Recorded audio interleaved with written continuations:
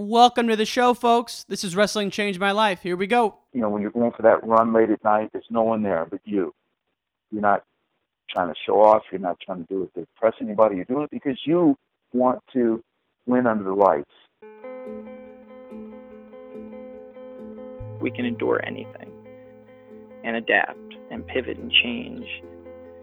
Wrestling gave us that ability. I would say nothing in life has impacted me more than the things wrestling has taught me in terms of self-reflection, resilience.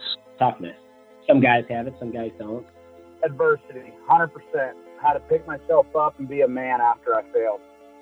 And everything that has shaped my life and where I'm at today would not be there without the values and basically the lessons I've learned through the sport of wrestling. For me, wrestling saved my life because it allowed me to focus and channel my energy. We're fortunate if you wrestled, because if you wrestled, natural talent helps, but it's 5% of the ingredient. It pales in comparison to heart and technique and effort. It humbled me, taught me humility. Nothing can humble you more than wrestling. I think it's the learning to adapt, right? You learn how to adapt, you learn how to solve problems. If I look back at my time I spent wrestling, if it gave me one thing more than anything else, it's mental toughness. Ladies and gents, welcome to Wrestling Changed My Life. This is your host, Ryan Warner. My guest today is the great Lee Kemp, one of the best wrestlers in these United States, hands down. Here are just a couple of his stats. 4-time NCAA finalist and 3-time champ. He also beat Gable in college, so take that for what it's worth. And then at the world level, he was a 3-time world champ and definitely would have been an Olympic gold medalist had it not been for the 1980 boycott of the Olympics. Damn you, President Carter. Shame on you, sir. But it doesn't take away from what Lee did, and he shares that whole story in this podcast here. Before we get to the interview, fan of the week time, and it goes to Lucas MMM, the Hawaiian sensation, one of our favorite fans here at the show. Thanks for tuning in, my friend. Also, if you enjoyed this episode, check out Lee's documentary. It just came out. It's called Wrestle It Away, the Lee Kemp story. You can find it on leekemp.com as well as Amazon Prime. Outstanding documentary. I highly recommend it. And that's it, folks. Let's give it up for the great one, Leroy Kemp. All right, we're here with Lee Kemp. Lee, thank you for taking the time, sir. How are you? I'm doing fantastic. Thank you for inviting me to be on. Absolutely. I'm excited and honored to chat with a legend such as yourself, sir. So I thought about a number of ways we could start this, but I think there's no better place than at the very beginning because you had kind of a crazy childhood. So let's just start there. I mean, where were you born and what was your family life like growing up? Well, I learned when I was maybe 7 or 8 years old that I was adopted. So I'll start there. I was born Darnell Freeman on December 24th, 1956 in Cleveland, Ohio. And my mother's name was Barbara, and she was a teenager. She was maybe 19 or so, and she had a 2-year-old at the time I was born. And she gave me up for adoption pretty much at birth. So she, in the hospital, kept me for a few days, and then she knew that I was going to be taken away. And she never saw me for the next 36 or 37 years when I actually reconnected with her. But and it's been a good connection. I keep in touch with her. I've got I've got an older sister and a younger sister, and my younger sister's son William wrestled actually. And as it turns out, it just ironically he went to Warrensville High School. He wrestled, and his high school coach, his name was Nick Conti. Nick Conti wrestled for my high school coach, Richard Deckenbrock. Just kind of a weird. So, of course, we didn't know all that when it was going on, but after I met William and met his high school coach, Nick Conti, he's no longer coaching, but when I learned all of that, and Nick said, Lee, Dick Deckenbrock was my high school coach, too. And Dick Deckenbrock, he made all the difference in my life. I mean, I started wrestling really late, only in 9th grade. And he became the head wrestling coach my 10th grade year. And he just sort of, I was a diamond in the rough, man. My record was only 11 wins and 8 losses, 3 ties that we had tied back then in Ohio. So I didn't have a very good, basically a 500 season. And it wasn't so much his wrestling knowledge. It was just the fact that he cared about me. And he encouraged me and he believed in me. And I could tell he had the highest expectations for me. The next 2 years, I went undefeated and won the state title. So I mean, he planned a wrestling camp for me to go to after that 10th grade year, and that made all the difference in the world. That was in summer of 1972, and I met Dan Gable at that camp, and had a chance to drill with him and all that, and see him train, and then go home after the camp and watch him win the Olympic gold medal on the old black and white television. Wow. in Chardon, Ohio, and from that point on, I said I want to be just like him. So I set out that summer, the rest of the summer, training like he trained, reading everything I could about him, and then I just went through the next 2 years undefeated and beat the state champ and the whole bit. So it's just it was just phenomenal what wrestling has done for my life. It's just finding something that I could just be passionate about. And the success came later. You know, I wasn't wrestling to win medals or to be great, I guess you could say. All that is an afterthought or a byproduct of just being passionate about something, giving it 100%. And then typically, if you have talent, if you have some skills, I guess, and if you have some sort of a, propensity to be good at that thing, by putting all that time into it and being passionate and having good coaches and mentors and all that stuff, usually you'll become really good at it. You'll be one of the best at it. And I was fortunate that way. Passion seems like the key ingredient in finding something you love. And I talk to people now, Lee. It's amazing to me that most people in life don't have a passion. I just thought that growing up, I was crazy about wrestling. So was my family. I just assumed that everyone had something they were crazy about, but that's not the case. No, it isn't. And my advice to people that I have the opportunity to talk to about goal setting, motivating themselves is sometimes you have to try a lot of different things.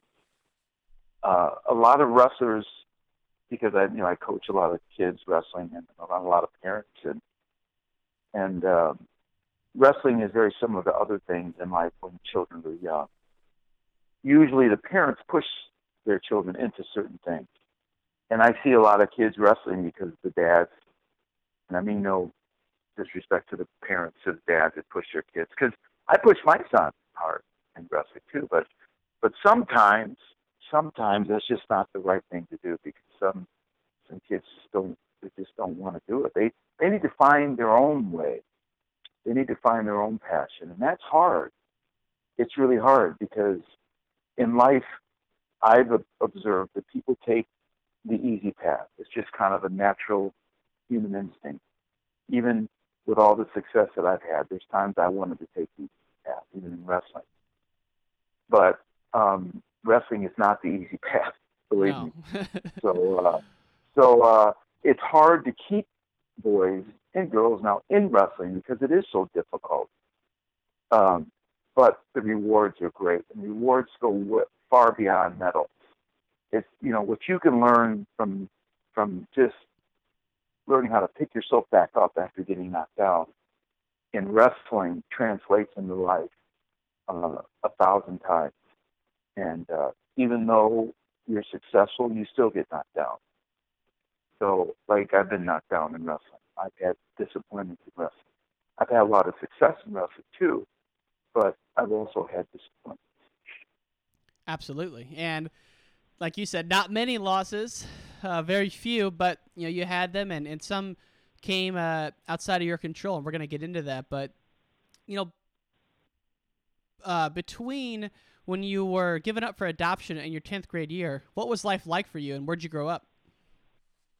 Well, you know what? I was blessed in that I was adopted by an older black family, Leroy and Jesse Kemp. Jesse was my mother. Leroy was my dad.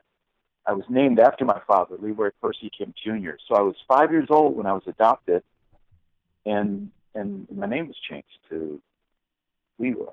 And they were beautiful people, wonderful parents, angels. I call them. My mom was an angel.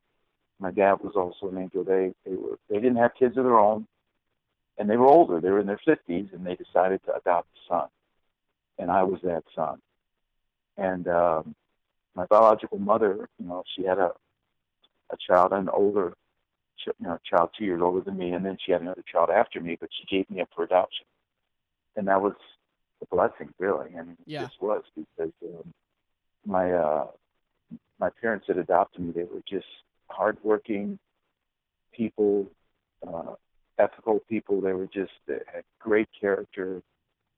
They taught me how to be a man, basically. They taught me how to be a good man. Taught me how to work hard, how to set goals. They're not taking shortcuts. My dad was the kind of man that if he told you to do something, you'd better do it. And it wasn't, not now. The child rearing has changed, and the type of child rearing I had, the current thinking of today would call that bad and wrong. But my parents, they made me respect them. I mean, I couldn't talk back. They told me to do something, chores. I had to do it. I couldn't not do it. And if I didn't do it, my dad and mom made me do it again, and even again until it was done right. And they were hard on me. If they made dinner and I didn't like what was prepared, then I wasn't eating that night. So it's just, see, that type of thinking, the current thinking of today would frown on that. I like that kind of thinking, though. That old school mentality. Yeah. Oh, yeah, yes, and yes, I got spanked. I got spanked, and the teachers in my school, they had paddles prominently up on the teacher's desk, and if you got out of line, they whacked you with the paddle. That would be called child abuse today. So I think you just had a better quality kid growing up. At least they understood boundaries, they understood discipline, they understood the law. I grew up in an environment, my mom and dad, we lived in a black neighborhood in Cleveland, but all the men were present. They were married. I mean, I didn't know what divorce was growing up, because all the kids, all the friends that I had, the black friends that I had, they had moms and dads at home. The families took pride in their yards, well manicured, the houses were painted, everything was nice. And so the unique thing about my life was after sixth grade, my parents wanted to leave Cleveland. We moved to an all-white neighborhood in Chardon, Ohio. So it would be like moving from Chicago to kind of like where you grew up, into southern Illinois. Farms. We moved from Cleveland to Chardon, which is a rural farming community. We had 25 acres of land. My dad kind of just wanted the land as a hobby. He still worked in Cleveland in a factory, but he wanted that for himself and for his family. And that's when I got into wrestling. But I had to learn how to get along with people that weren't black like me. I had to figure out that there was another world out there. And not all kids get that opportunity.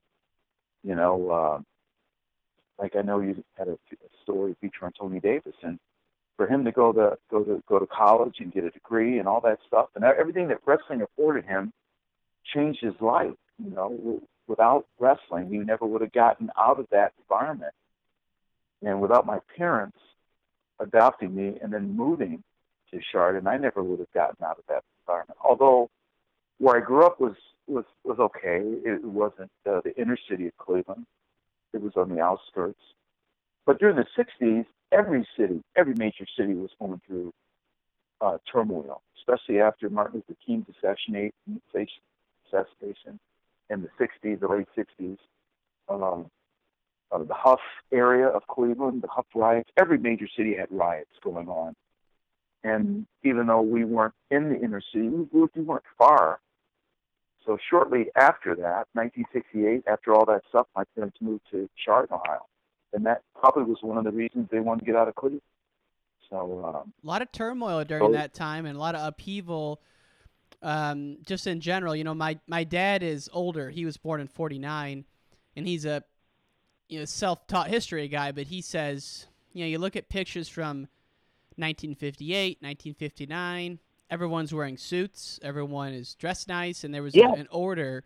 And then 1968, 1969, you look at pictures, and there's a lot of change. Not that the change is bad, but there was just change. And like as you describe your parents, it's describing my grandparents in that same way, where these were good, wholesome people where they went to work, they got shit done, pardon my language, they got things done, and they were just good people, and they didn't lie, they didn't, there was no, you know what I mean? It was just good, solid people, and those are like dimes a dozen now. I mean, those are gems now. You don't see those that much anymore.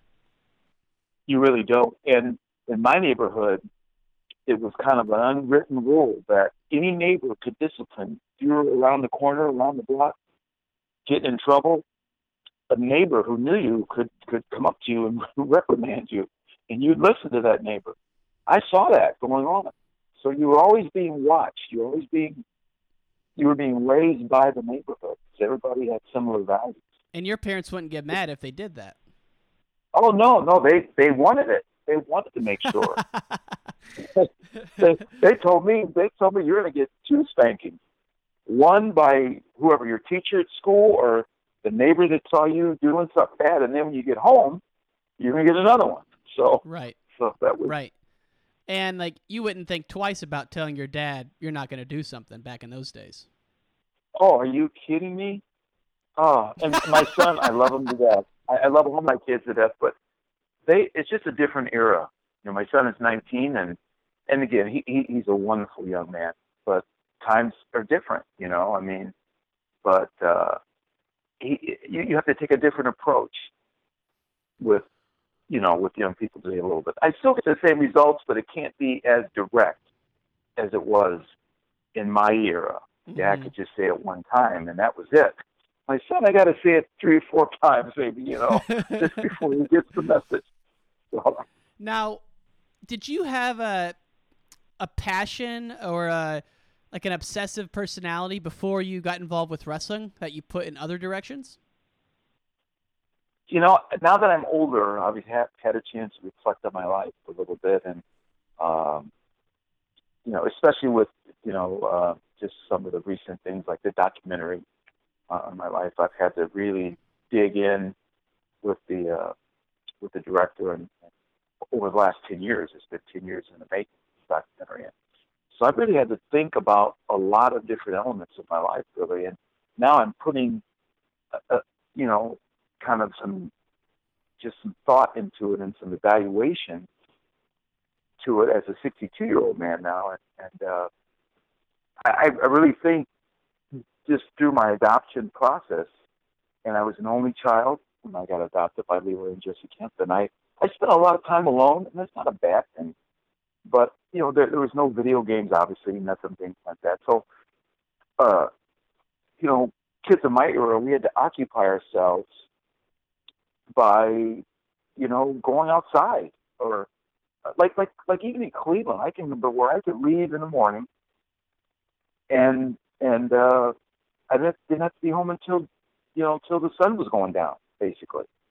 My parents really didn't know where I was at, but one thing for sure, I better not be getting in trouble, because so we just played in the streets, and we went to the park, and we just had fun. It was, my childhood was a lot like The Little Rascals, if you can remember that TV show.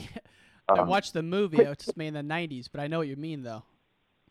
Yeah, kids were just, we got in a little bit of trouble just for doing stuff like stealing pumpkins or throwing apples. We weren't robbing anything. We were just being kids. And we were playing. We had pickup games of baseball and basketball, and we just played hard in the streets and in the parks. And then when the sun was going down, you'd better be home. And that's the way our lives were, how they grew up. And so those are my memories. So You know what I love about that kind of time is that people's imaginations were a lot more vivid and exploratory at the time, because you'd spend time in your head if you were bored. Like if it's the dead of winter and you can't do anything. My brother and I would use our imaginations a lot, and we'd think up crazy things just to entertain ourselves. And I'm sure you guys did the same. Oh, for sure. I mean, absolutely. You know, we you know, if you wanted a toy, you actually would make it. You know, like if you wanted a like a skateboard, you'd get your old pair of skates and you'd take the wheels off of it and you'd screw them under the bottom of the board. I mean, stuff like that, and you'd play with it. I can remember playing basketball in like a closed basket my mom had. You cut the bottom of it off and we nail it on the side of a tree. Right. And we played basketball with not even a basketball, with something we'd find, and we'd roll it up, and we'd play all day like that. Mm-hmm. We'd play baseball with a stick, and we hit rocks, and we'd play at a local pond, and just constantly imagining things. I can remember doing skits, kind of like the Little Rascals. If you remember some of those episodes, where they'd have their own little skits and stuff. Well, when I was growing up, we'd have our own little Olympics. We'd have these races in the streets, and there was different other events that we would do, and all the kids. It'd be organized by the older kids, and it was all clean fun. It was awesome, and we'd have our own little Super Bowl. We'd be playing football, and it was awesome. It was awesome. Now, when you went to your sophomore year, you meet a life-changing influence. Pardon the pun, wrestling changed my life, right? that kind of thing. So you have a average season, first year involved. You go to a camp, you run into Dan Gable, who you'd later actually beat in a match, which is incredible. But you run into him at a camp, then you came back home and you started to adopt his habits, and a fire was lit, and the fire would burn for you until the early 80s, so a long time. But take us back to like a month after that camp.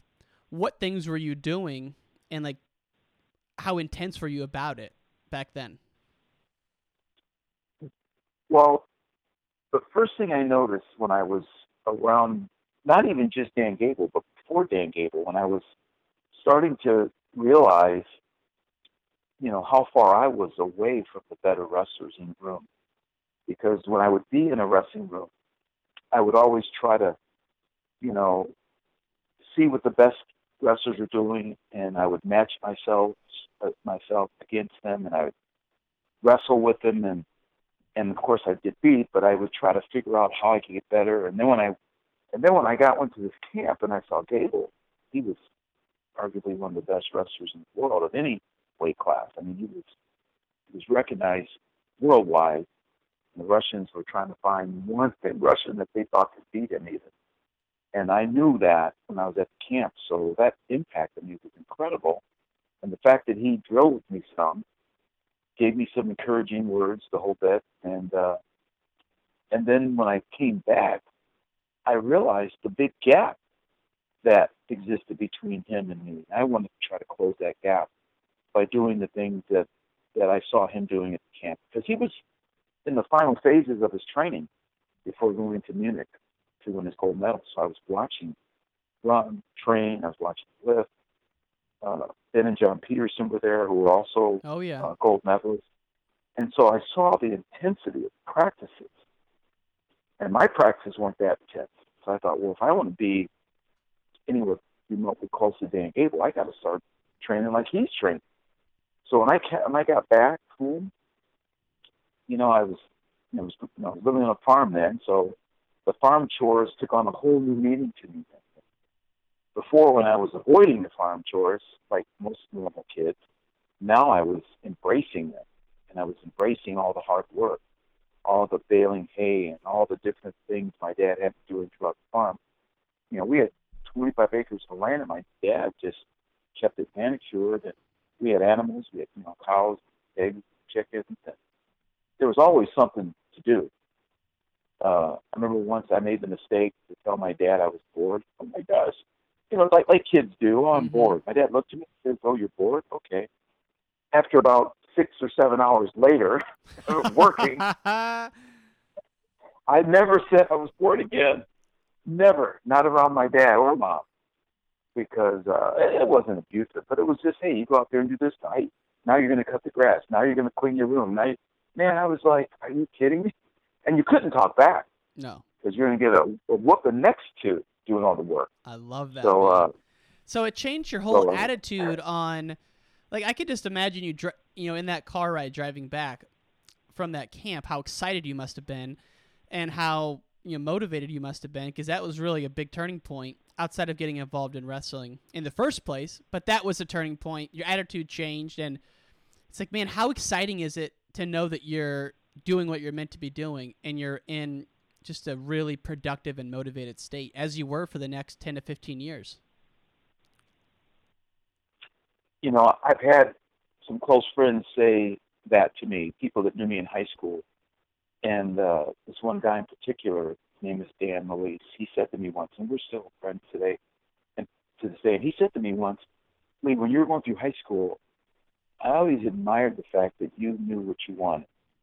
And it wasn't the fact that, that you had all the success. It was that you knew what you wanted and you went after it. That always impressed me about you. How did you know you wanted that? And that's a tough question. I don't know how I knew it, but I think some of that's divine appointments, I call them. Just, they're divine. They're things you can't explain. They're thoughts that come into your head that you don't know how and why they got there. They're just a divine appointment that I had with wrestling. And one of the things prior to that, I growing up in the streets of Cleveland, there was no wrestling. I didn't do any organized sports, and all we did was pick up games of basketball. So when my parents moved to Chardon after 6th grade, so I went off for the 7th grade basketball team, because that's all I really knew. And I didn't play. I sat on the bench the whole time. I thought I was good enough to be playing, but I hated the fact that a coach could pick and choose when you would play.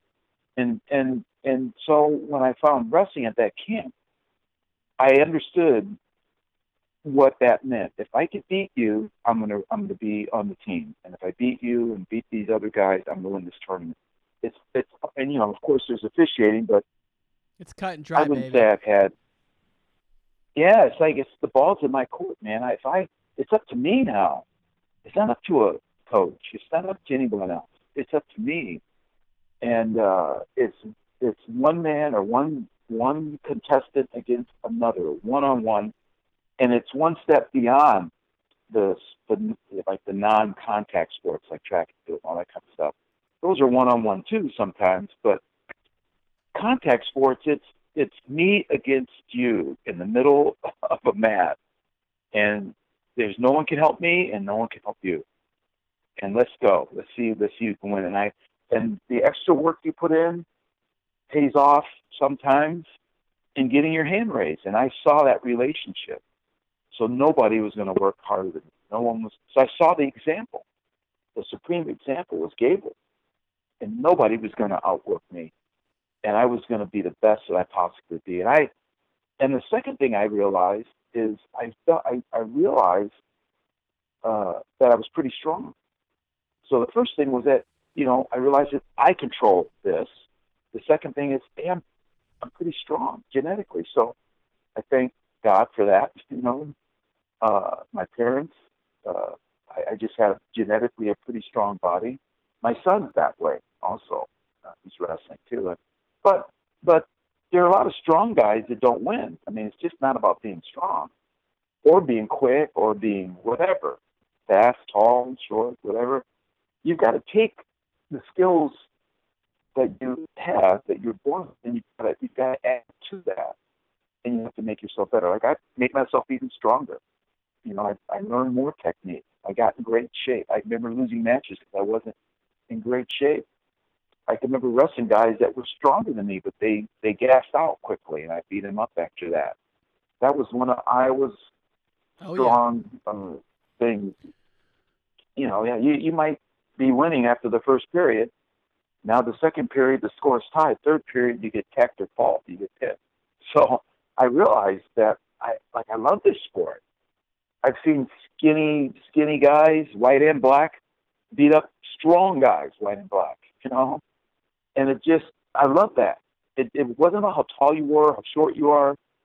And strength helps, but I've seen skinny guys beat up strong guys, you know, with slick technique. David Taylor wasn't necessarily a power wrestler when he was young. He's developed into a pretty physical guy now that he's gotten bigger. But, man, when he was winning 4 state titles in Ohio, you look at him and think, I'm going to just crush this guy.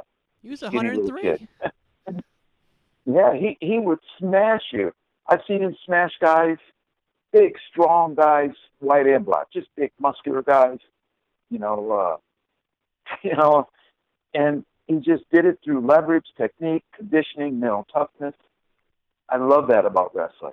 And once I realized that was within my control, and, you know, when you're going for that run late at night, there's no one there but you. You're not trying to show off. You're not trying to do it to impress anybody. You're doing it because you want to win under the lights. Muhammad Ali said it best. You know, you win when you're practicing hard. You're practicing so that you can get under the lights and win in front of fans. And that was once I learned that, it was awesome. And I learned I was already stronger than most people, so that helped me. And it just gave me a good starting point in the sport of wrestling to start to excel. But your mind was the thing that, to me, is your advantage. Like, you were so mentally focused and driven, and you have to be to make that kind of a turnaround, to go from, you know, average record to being a 2-time undefeated state champ your junior and senior year in a really tough state in Ohio. It's almost unheard of. So, I mean, take us to, like, midway through your junior year. What's a day in the life like for you? How many times a day were you working out, and were you visualizing a lot, like your goals and what you wanted to do? Oh, visualizing constantly. And I was an only child, so I didn't have any distractions, really. Didn't have any brothers or sisters. I had my own room. I had stuff in my room to motivate me, like little what? quotes and sayings. And there was one that I always liked, and it's more of a biblical quote. It was a scripture, and it's talking about being humble. And I grew up in the era of Muhammad Ali, and he certainly didn't was that humble when he was at least being interviewed or anything like that. But he was a great athlete. But I learned just from a, maybe my parents, and then obviously I had the biblical teachings to back that up. The humility was more important. So anyway, this quote, it just says that do not think of yourself to be something when you're nothing. Don't think of yourself as being great. Think of yourself as being blessed. You know, God is good. Only God is good. We're not good. We're not worthy to call ourselves good. So that really had an impact on me, because I observed people, and the ones that were the humble ones, I felt that that's how I wanted to align myself. Because everybody gets beat, and everybody who talks a big game, you know, we're all going to get beat in the end anyway. And I always liked the way the humble people were in victory and in defeat. You don't have to change. You can just be who you are, and it's more respectful anyway. But I grew up in the era of Arnold Schwarzenegger, you know. And oh yeah. So I had pictures of people with real strong physiques on my wall out of the Muscle and Fitness magazine, because I could visualize myself being stronger, and I bought things from the magazines, like things to work out with. And my mother bought me a weight set, and so I had the pictures of Frank Zane and Arnold Schwarzenegger and Sergio Oliva and Franco Colombo and all all those athletic bodies, and I wanted to be strong like that. Then, of course, they had the pictures of Gable, Lloyd Teaser, and all those people. And there weren't many black athletes to aspire to, but when there was one in amateur wrestling news, boy, I really gravitated toward Bobby that. Douglas. Lloyd Teaser. But Bobby Douglas wasn't, I didn't know who he was because the magazines didn't show him that much. Got it. It was only one magazine, and amateur wrestling news came out once a quarter maybe, or whatever it did, maybe once a month. Gable, of course, was prominent in there, but then Lloyd Teaser won the world championships in 1973, and he was in the front of amateur wrestling news, and that had an impact on me. Was he black? Yeah, he was black. I didn't realize that. Black. Yeah, okay. he was American. He was the first black world champion in 1973. Gable, of course, beat him to make the 72 Olympic team. Gable won the gold medal, and the very next year, Gable retired, and Lloyd won the gold medal and the world championships. And then I can remember that same year, or the next year, 1974, Jared Hubbard, black wrestler from Michigan, he won the national title, and he was on the cover of Amateur Wrestling News, beating Bob Holland, who was an Illinois wrestler. And I had those two clippings on my wall, the one showing Jared Hubbard and the one showing Lloyd Teaser. And, of course, I had the pictures of Muhammad Ali and, Arthur Ashe when he won Wimbledon and things like that. And I'll just say this right now, take a moment to say this. Race is just a very complex thing. And to have images when you're young of people that look like you achieving greatness is really important. We can't diminish the importance of that. Like even no question, kids when they're growing up, getting their first dolls and stuff. I mean, when I was a kid growing up, there were no black dolls. If you were getting a doll for your daughter, it was always a white doll, And I can remember it took a long time before there ever was a black G.I. Joe, and I had all the G.I. Joes back when I was a kid. So to see those images of these successful black athletes, and then later, after I started to do a little digging in some of the amateur wrestling news, in fact, I would go into my coach's office and I would take his wrestling news. So I was stealing at an early age. Not good. I'm sorry to admit that, but I would take stacks of them home and I would just pour through them. And there I saw Bobby Douglas, I saw James Tannehill, and I saw Curly Culp, and I saw all these other black athletes that they were in those matches. And Bobby Douglas is a pioneer. His story is equally amazing, just like Tony Davis's story. But I'm trying to get him on here, man. I'm trying to get him on. Bobby's story is because he grew up. I mean, Bobby's like maybe 10 years older than me. So he's over 70 years old, 72, 73, maybe he's 75, I don't know. But he grew up in extreme poverty and extreme racism, and wrestling truly changed his life. I mean, he ended up going to a junior college, and then you probably know some of the story. Yeah. And wrestling for one of the most fabled colleges in the whole history of wrestling, Oklahoma State. And if it wasn't for an injury, he probably would have been a national champion. And I think racism played a lot to do with that. Senior, I can't speak really? for him, but I just think it's what he did at Arizona State when they won is a lot of. I talk about it every chance I get because as a kid, my favorite movie was Jerry Maguire, and Rod Tidwell went to Arizona State, if you remember. And so I loved Arizona State growing up, and I'd fly down there to go to the Sunkist Kids Camp. I'd go door to door and sell a raffle, and I'd raise money to go to the Sunkist Kids Camp at Arizona State.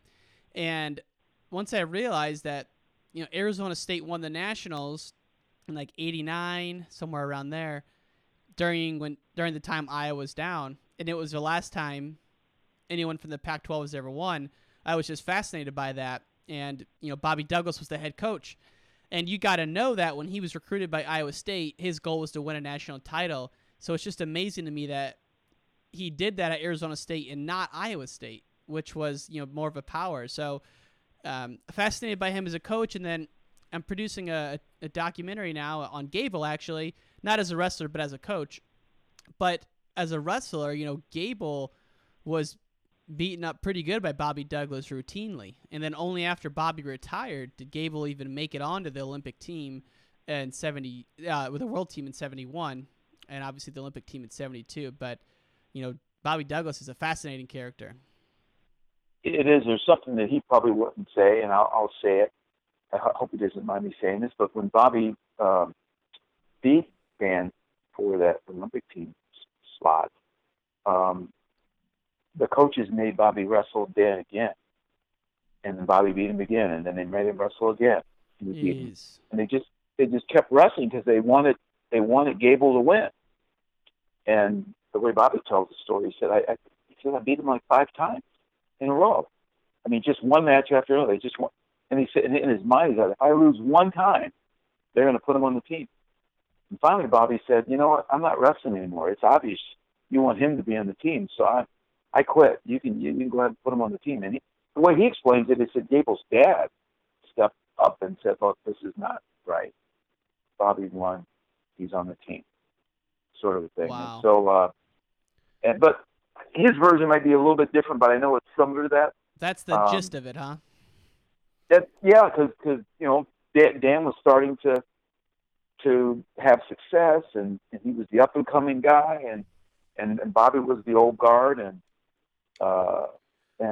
they wanted Dan on that team, and so they were going to wrestle him right off that team. But Bobby didn't complain about it. He just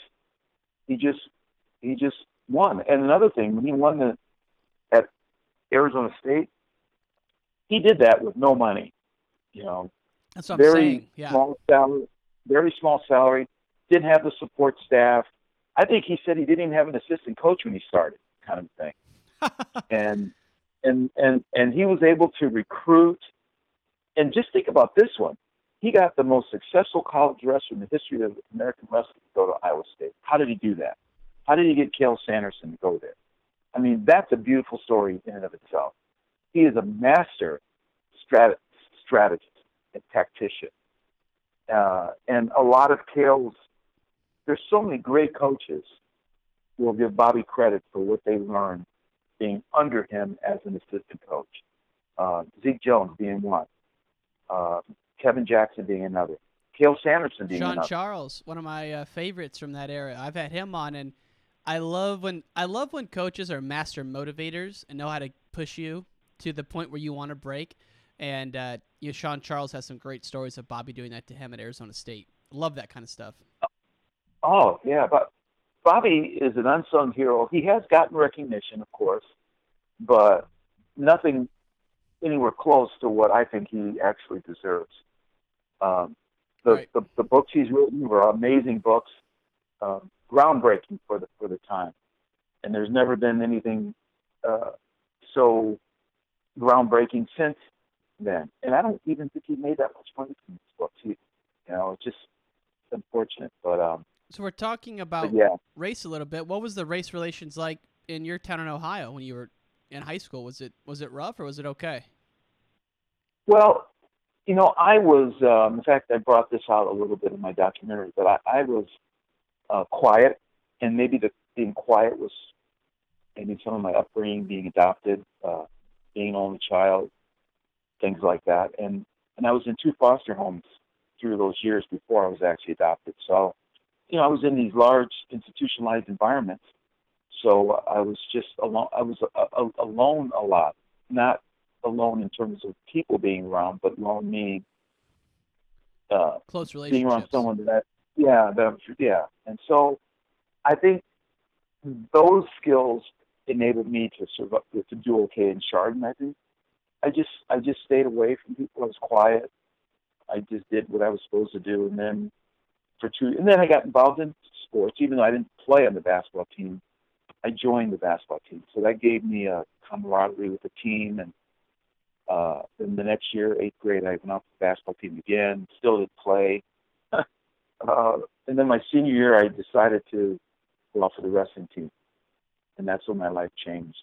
I finally realized I'm in control of my destiny here in the sport. So once I became successful in wrestling, I was accepted, and almost any black athlete will tell you that. Doesn't matter what environment they're in.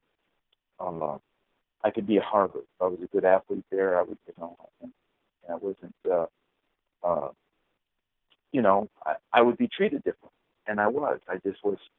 There was like 3 black families in Chardon in the high school at the time I was there. At least I was one of 3 black families. And wow, so not many though. I mean, that's almost nothing. That's yeah, it is almost nothing. But I just stayed away from it. And then when I became a good wrestler, everyone started to like me. Praise me. Sports is the great equalizer. Many times, for better or for worse, it always seems that way.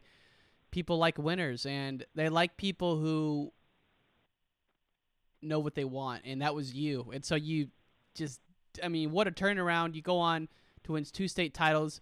You get to Wisconsin. How come you didn't go wrestle for Gable at Iowa?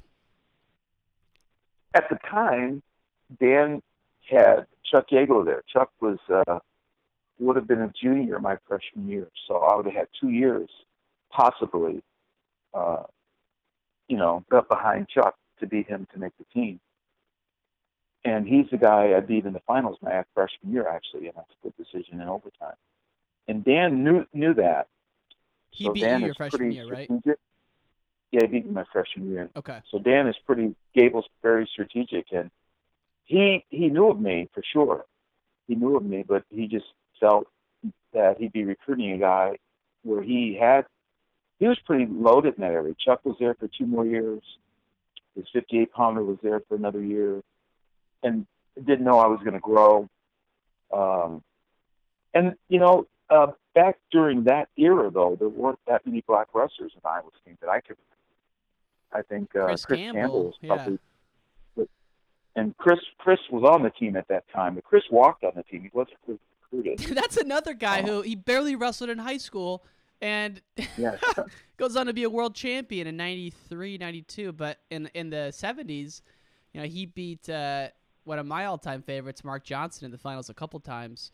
Love Mark Johnson. He grew up in the same area where I'm from, so he was always like someone to look up to. But I know his story very not that much, very little, but I know that part that he barely wrestled in high school, and then he gets to college, and one of the great talents of that time as well.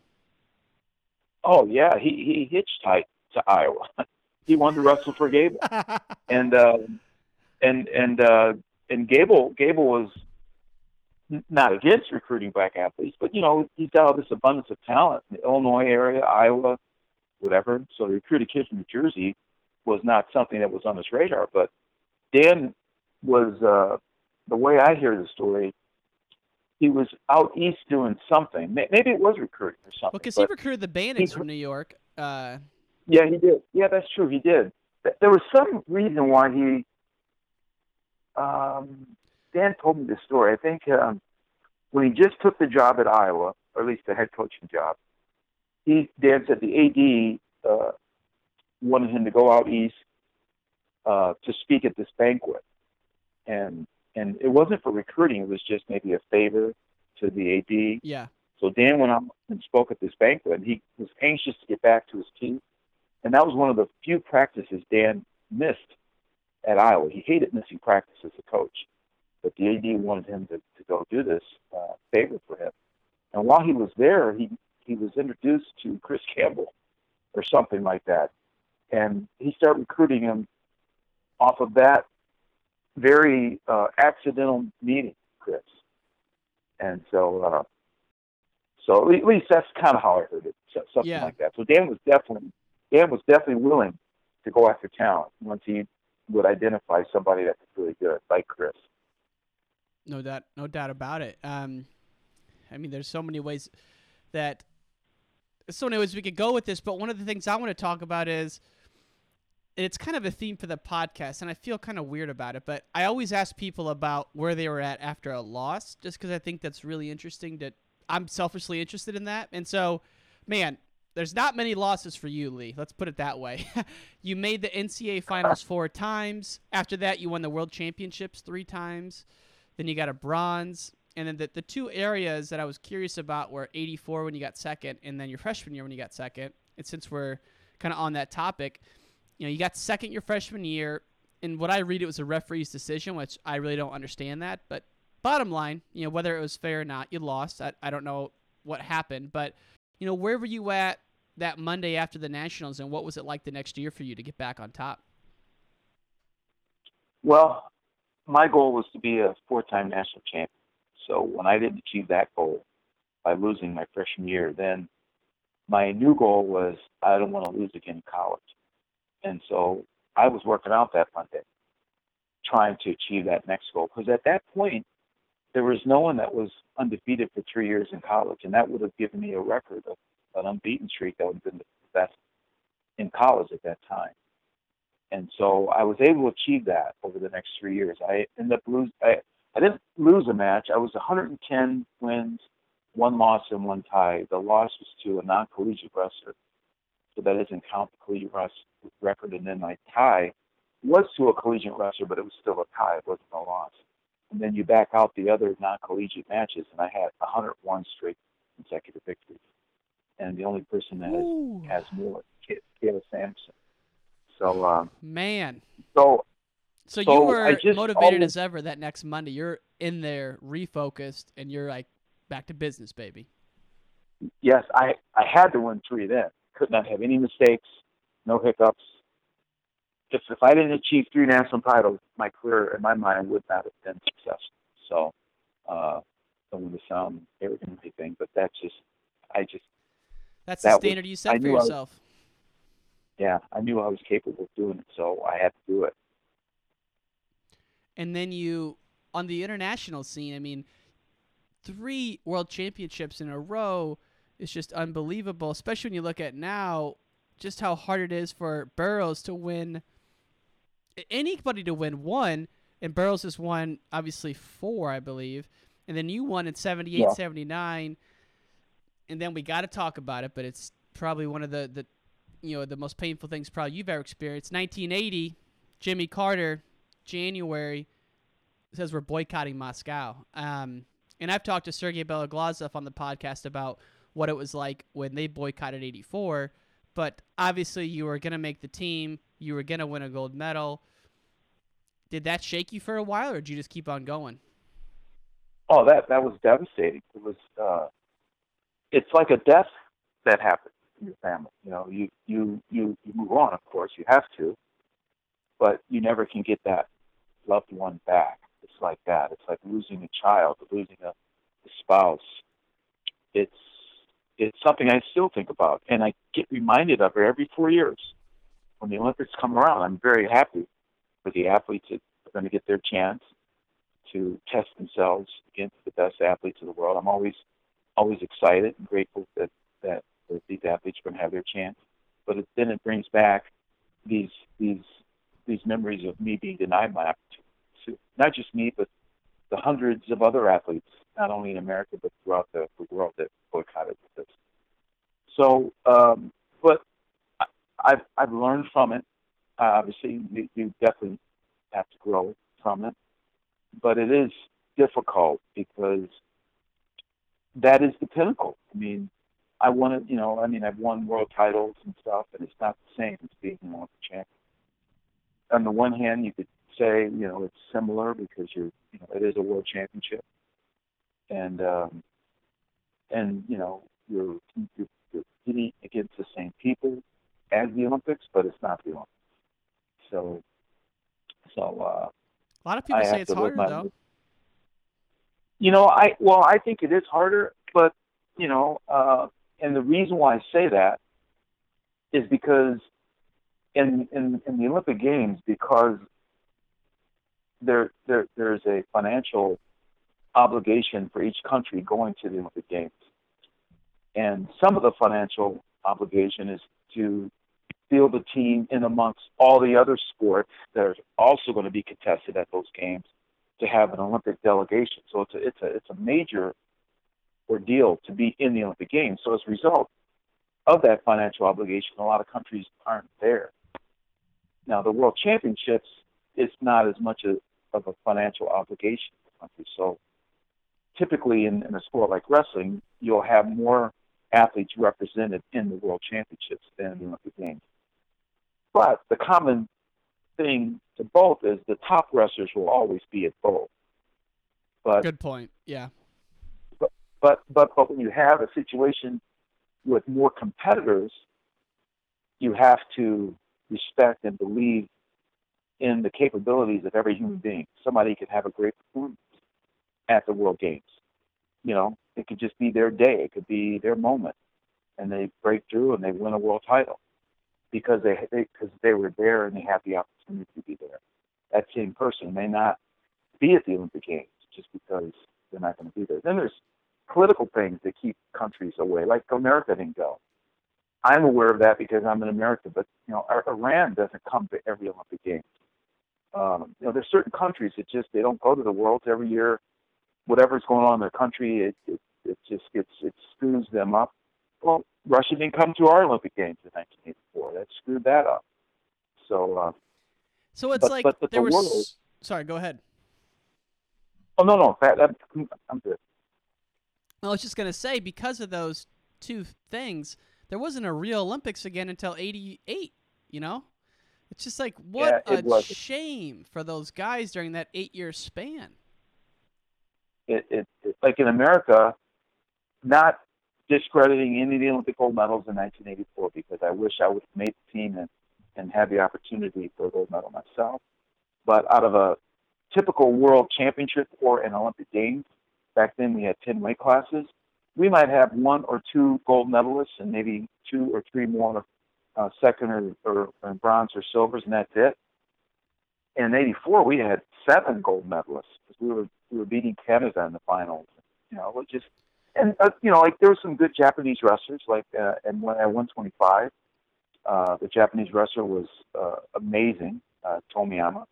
In fact, he beat Vlasov once or twice to win the world. So Barry Davis had his hands full beating him, and Barry ended up taking the second silver medal. But you know, but the Russian wasn't there either. You know, neither was Bulgarian, anyone else. So it screwed up that whole thing. It screwed that whole thing up. And Barry was a silver medalist in a fully contested world championship as well. So Barry definitely was capable of being an Olympic champion for sure. And he was right in the match with Tomiyama until the end. So, but when you have 7 gold medalists, you've got to ask yourself, well, you know, the competition just really wasn't fair. And now you look at the 84 or the 80 or the well, that was the 84 games. You look at the 80 games that Russia had, they won, I think, almost every weight class except for 1 or 2. That was like a European championship for them. You got to think at 80, the Russian nationals, you are wrestling for the Olympic gold, or the Soviet nationals, because back then, all of the republics were in the Soviet Union, whereas now you have all these independent republics that are on the road, right? So you think back then, the Soviet nationals was for the Olympic gold medal. Just like in '84, it was like that for the U.S. team. What do you remember from your battles with some of the Russians internationally? Well, to beat a Russian, that always was the goal because Russia always came prepared.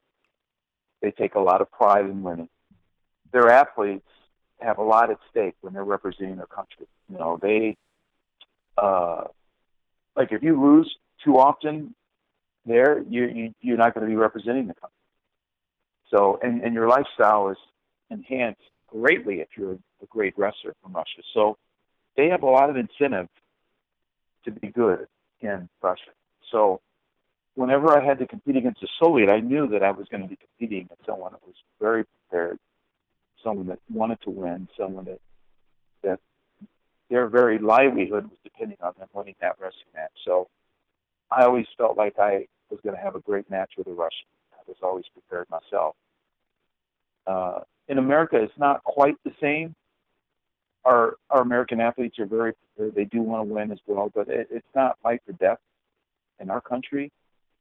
And countries like Russia, it is. I mean, if you don't win, you may not be on the team anymore. And now your life changes. But as an athlete there, you have a privileged life being one of the world-class athletes from a place like Russia. Well, especially in Dagestan and Ossetia, it's their national sport, which really is where all the wrestlers come from. Yep, they fill arenas to watch wrestling, just like we fill arenas to watch American football. You know. Absolutely. And then, after your competitive career, you went on to have a really successful career in business, which is also something we could spend hours talking about. But just in general, like, what did you take from wrestling that helped you in some of your business endeavors? I know you owned a successful car dealership for many years that won a bunch of awards. You've created a recruiting firm online. The name's escaping me right now, but you've created a nutrition company. So you're an entrepreneur. So where did all that come from? And the name was Hire the Winners. You can yes, Hire pick the up Winners. the name from Yep. wrestling. Yep, and I picked that name because of wrestling. But business or any career that you have is very similar to, well, I felt it was similar to wrestling. You've got to win every day at practice. Just like in business, you have to win every day. You've got to do something every day to move the business ahead. Otherwise, you're getting beat by the competition. And I was in the car business, which is a very competitive business, very competitive. It was like wrestling every single day. I was familiar with the pressures of wrestling, and to me, it felt very similar to wrestling. And I liked it because my success or failure kind of depended on me, what I brought to the table, and the extra effort that I could put in. So, and then the people that worked in the dealership, I felt like I was a coach, and I was coaching them to give their best performance that they could in that job setting, so that we as a team could be successful. So it was very, to me, it seemed very similar to coaching and to wrestling. A lot of parallels there. And then one of my favorite parts of your story, and we're going surface level here, there's a lot more, but one of my favorite parts is in 2008, you were inducted into the UWW Hall of Fame, or the FILA Hall of Fame, which that is like, man, there's only 5 or 6 Americans that have ever been inducted into that, and that's the highest level Hall of Fame. That's the World Hall of Fame. And you also got to coach the Olympic team and hang around some guys like Cejudo and Cormier and Askren. I mean, what was it like coaching some of those guys back in 2008? That was an amazing experience because just even a few years prior to that, I couldn't have even imagined doing anything like that. In fact, I wasn't even involved in wrestling. Why do you say that?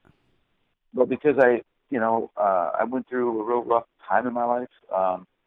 Around 2005, I was married and was going through a divorce, lost my kids, and ended up spending some time in jail. It was just a tough time in my life. I was way away from wrestling. I hadn't even been around wrestling for 14 years.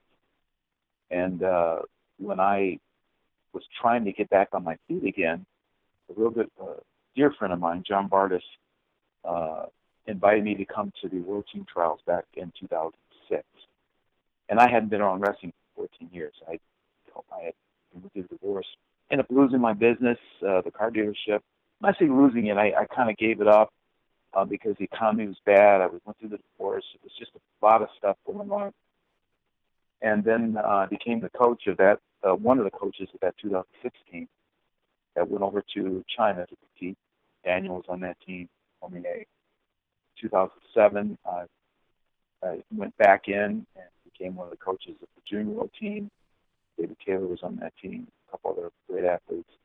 In 2008, I was one of the Olympic coaches. So that run was something I couldn't have even have imagined prior to that, based on where my life was. So, what was rock bottom for you during those times? Well, when you're, when life seems to be going well, you're married, kids. My kids were all wonderful kids. I loved my children. I knew the marriage was tough, but I didn't really think it was gonna end up the way it ended up, with me losing my kids. Finding just the trouble that I got into based on the divorce process, and not seeing my kids for around 5 years off and on. It's just a tough situation to find myself in. And it was unbelievable, actually. It's just one of those things where you don't know what's going to happen from one minute to the next. And things you thought were important are not important anymore. You don't have any money. You don't have, in fact, I didn't really have a place to stay for a long time. It was just horrible. I just can't even imagine going through that. But I went through it. But people like John Bardis, a friend, who had me come stay at his house. I lived at his house for like 3 or 4 months while I kind of got my feet back underneath me, in Atlanta. So I actually moved in with him in Atlanta. Put my stuff in storage, and I just packed a bag and go stay with him in Atlanta. So, but anyway, it just kind of culminated with me getting back into wrestling. I kind of went full circle. Here we go. And back at it. I found purpose in my life again through wrestling, because everything else that had purpose in my life had been taken away. I lost. I just didn't have a direction. But the one thing that no one could take away from me was my wrestling. And the wrestling community embraced me back when I became the Olympic coach. I thought there was no way I could become the Olympic coach, that they wouldn't. I had been on wrestling for 14 years. But they showed me, the wrestling community, the leaders with USA Wrestling showed me that Lee Kemp was still thought of and valued, and my expertise was wanted. And so that gave me a sense of purpose. It allowed me to feel good about myself again, and it gave me a new starting point. And then shortly after that, my kids came back to live. Something I couldn't even have imagined. So, wow. And now my son, who's never wrestled, he came to live with me at 10 years old, and I didn't push wrestling on him for about 2.5 years. He was like 13 or so, 12 going on 13, when I finally convinced him to try wrestling. And now, lo and behold, he's got a scholarship to Fresno State wrestling scholarship. So, just an amazing turn of events for even him. How awesome is Troy Steiner? Troy is a great coach. When I knew that he was maybe somewhat interested in my son, I was all in. I was committed to trying to convince my son to want to go there, and trying to convince Troy to take my son. And my son was training at a club called Izzy Style with Israel Martinez. Chicago, baby. Yes. Yep. And I got to know Izzy, and I had my son train there, and I knew my son needed to have a great coach like Izzy and be in a great room. And I just stepped away and let Izzy coach him, put him in that room. And he changed from being a kid like me, changed from being like, he didn't go to state basically wrestled he started in 7th grade, but it was like an intramural program. No club. He didn't do any club wrestling until after his junior year. And he told me one day, Dad, I really want to be as good as I could be in wrestling. So boom, we're in the Izzy program for 2 years. He goes to state. Junior year, he's one match in placing. Senior year, he placed his 5th. So I'm proud of him. And in Illinois State? Illinois State, yeah. Illinois is so tough too, man, isn't it? Oh, it is. And he was at 160, so he's at a very competitive weight class. And now he's wrestling 165 at the college, and Troy has taken an interest in him, of course, by recruiting him. But I try to stay out of it, because he needs to be with a great coach like Troy, and Troy is good at this. And he sees something in my son. I can tell that. So I hope he can bring it out of him. Not just the wrestling part, but I want him to grow to be a good man too. And I think I grew as a man, as a young man in college. I had great coaches around me like Russ Elkson, assistant, Dwayne Clevin, the head wrestling coach, and starting with my high school coach, Richard Defenbrock. Mm-hmm. They cared for me as a person first, and then they wanted me to be the best that I could be as an athlete, and they wanted me to be respectful and humble. I mean, not that wrestlers aren't humble today, but it's just a different era. my coach, I knew, expected me to win with great dignity and character and lose with the same dignity and character. So, Right. And I lost in high school. I lost in college as well. And in 1984, I lost my last round of matches with Dave Schultz, and I had to work off the mat for the last time. I'm retiring, but.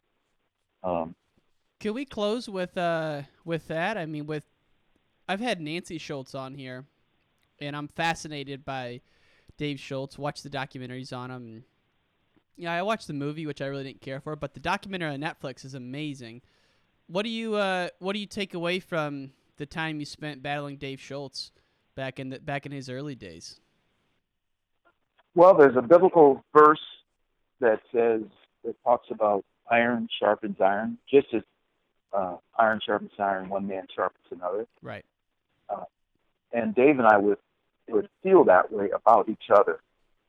And Nancy thinks that I told Dave that, and I told Nancy that I thought Dave told me that. So, so somehow we both felt like that, and we both made each other better. And without Dave Schultz, I wouldn't have been the world champion that I was, because Dave pushed me to a level much higher than I would have without him being there to make the team. And I think when he finally beat me, he was at a very high level, and allowed him to win. God, I think he's like an 8 or 9 time world medalist.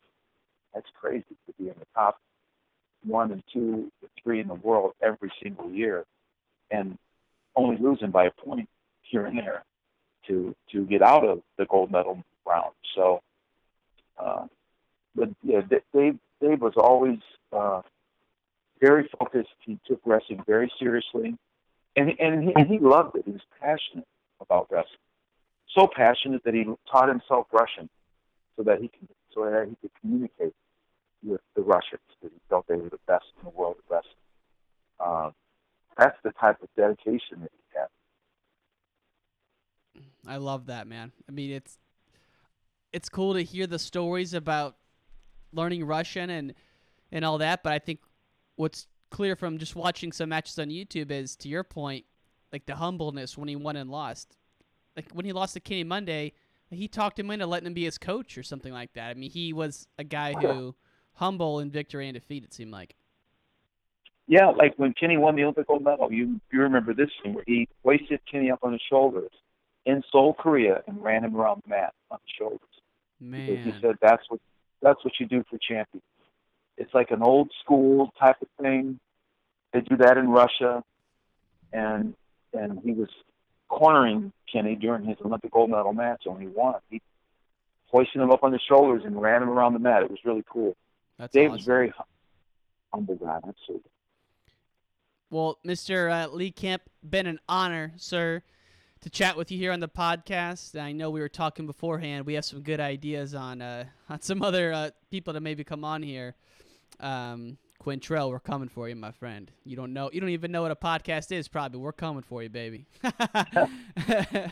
And we've hit on it a few times, but just kind of to wrap it down, we always close with this. You know, what has the sport taught you, and how has it changed your life? And maybe what do you think you'd be without wrestling? Well, that's a good question. I wouldn't have been pushed to see what I was really made of, if I can use that as a phrase.